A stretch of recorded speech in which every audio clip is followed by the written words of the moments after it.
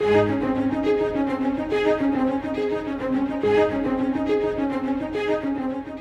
our busy world, family time frequently gets neglected.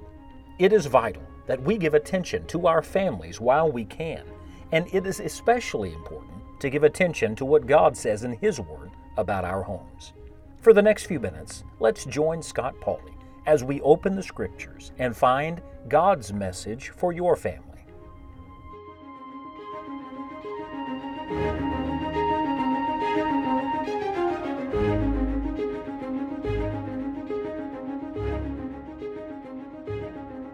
We are studying biblical principles for all of our families, and I think we would do ourselves a disservice if we simply skipped over the teachings of the Lord Jesus Christ and their connection to our home life. You see, in reality, everything Jesus said applies in our homes. I've often told people that none of us are better Christians than the Christians we are in the privacy of our own home. So that's really where you begin living out all of Christ's teachings, at home. And the people who know you best are the people that live under your roof. But I want to draw your attention today to something the Lord Jesus said in John chapter number 15, because it shows us the beautiful and powerful connection between love and joy. Now, John 15 is some of the most personal of the remarks the Lord Jesus ever made to His closest friends, His disciples. Might I say that your closest friends should be your family? The people closest to you on earth ought to be those that you live with. They're the ones God chose for you. They're the ones the Lord has allowed you to make this journey through life with. And so there ought to be a certain intimacy, a level of fellowship and depth that is greater than any other relationship on earth. And frankly, I think sometimes we get in a great mess in homes when people start building stronger relationships outside of their home than they do inside of their home. Our Lord Jesus was never married, did not have children, and yet He did have a family. He had these disciples, and He treated them as children, and He brought them as close and as near to Him as any family member could possibly be. And when you read our Lord's last words to His disciples, you understand what I'm talking about. Listen to a few of the things that Jesus said in John 15, verse 9. As the Father hath loved me, so have I loved you. Continue ye in my love. If ye keep my commandments, ye shall abide in my love, even as I have kept my Father's commandments and abide in His love. Do you hear the family terminology? Do you hear the intimacy here? He speaks of the Father's love. He speaks of His love, and then He speaks of the disciples' return love, their responsive love. This is family. Oh, dear friend, God the Father loves you. The Lord Jesus Christ, He loves you. Do you love Him? Are you a member of the family of God? So we see this family love. And then immediately He says in verse 11, These things have I spoken unto you, that my joy might remain in you, and that your joy might be full. This is my commandment, that ye love one another, as I have loved you. Greater love hath no man than this, that a man lay down his life for his friends. Do you see the divine connection between divine love and divine joy?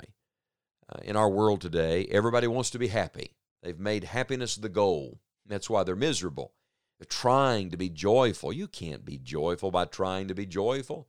I even heard an advertisement the other day, a company saying, we're going to help you be a more joyful person. And I just thought to myself, there's nothing this earth can offer you, nothing this world can give to you, nothing you can acquire through your own means and effort that can make you a joyful person. Joy is God's gift.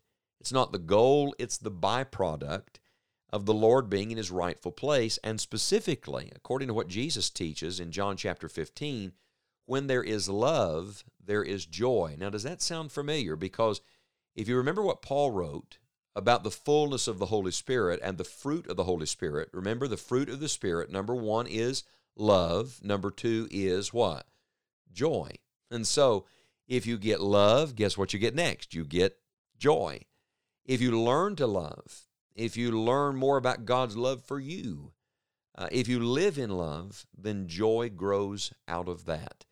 Let me just point out 3 things about this joy that grows out of the love of God. First of all, it's referenced here that it is His joy. I love that. Jesus said, "My joy I'm giving to you." I believe our Lord was a joyful person. I think that's what made Him so attractive. That's what made disciples want to be with Him, and little children want to run into His arms, and outcasts of society think that they could draw near to Him. There was a beautiful, attractive joy. And so the joy that Jesus brings into homes is not the joy of a new car or a bigger house, more money in the bank account, a better retirement, nicer clothes. No. The joy that He brings is His own joy. It's joy not connected to things, but connected to a person. And then, I love this connection, it's not only His joy, He said it can be our joy. He says, "My joy might remain in you, and then your joy might be full." Do you see how His joy becomes our joy? Oh, dear friend, the joy that Jesus promised and the joy that Jesus offers today can be yours. It is free. You don't get it by trying to have it. You don't psych yourself up in the morning and say, "I'm going to be a joyful person today." No, you simply draw near to Jesus, and when you draw near to Jesus, His love produces His joy. When you start realizing how much He loves you, now that'll put some joy in you. When you begin to learn to love Him in response and enter into a close fellowship with Him, that will increase the joy. And then when you learn to love one another, starting in your own home like Jesus loves, sacrificially, unselfishly, there's a great joy in that. And so we have His joy, we have our joy, and then don't miss this one, we have full joy. Listen to the verse again. "These things have I spoken unto you, that my joy might remain in you, and that your joy might be full." In an empty world, our God is a God of fullness. In a world that is just trying to find a little bit of happiness, He provides overwhelming, overflowing joy. In the words of the psalmist, your cup can run over. That doesn't mean that you always walk around with a smile on your face necessarily, or that every circumstance is pleasant, but it means that way down deep inside, where nobody goes but God, there is joy that sustains you, the joy of the Lord as your strength, and that out of that joy you can live. There's a fountain of joy inside of you, bubbling up. It's what the world cannot give you, and if the world can't give it to you, the world cannot take it away. And remember what book we're in. We're in the Gospel according to John. If you turn over to the end of your New Testament, to the book of 1 John, the same man was used of the Holy Spirit to pen these letters at the end of our New Testament. And John repeats this. 1 John chapter 1, verse number 4, "And these things write we unto you, that your joy may be full." You see, the Lord doesn't want you just to endure your family and endure your life. He wants you to enjoy Him, and to enjoy Him even in your home. I said to someone recently, I've said it many times through the years, the greatest thing my parents ever gave to me and my sister was a happy home. Now, we had material blessings, but that wasn't the greatest thing. We were taught many wonderful things. We had rules, plenty of rules. But the greatest thing they gave us was the joy of Jesus. They lived out such a joyful Christian life that I desired that for myself. I wanted that for my own life. And I want to challenge you today to draw near to God, and to learn more of His love, and to learn to love as He loves. And as you do, you'll find for yourself and for your family the beautiful, powerful, divine connection between love and joy.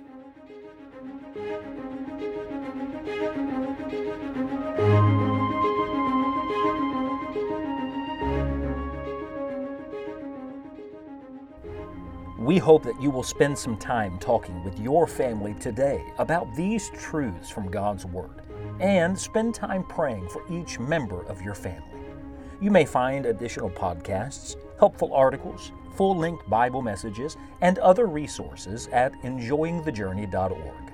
Until next time, may God bless you and your family.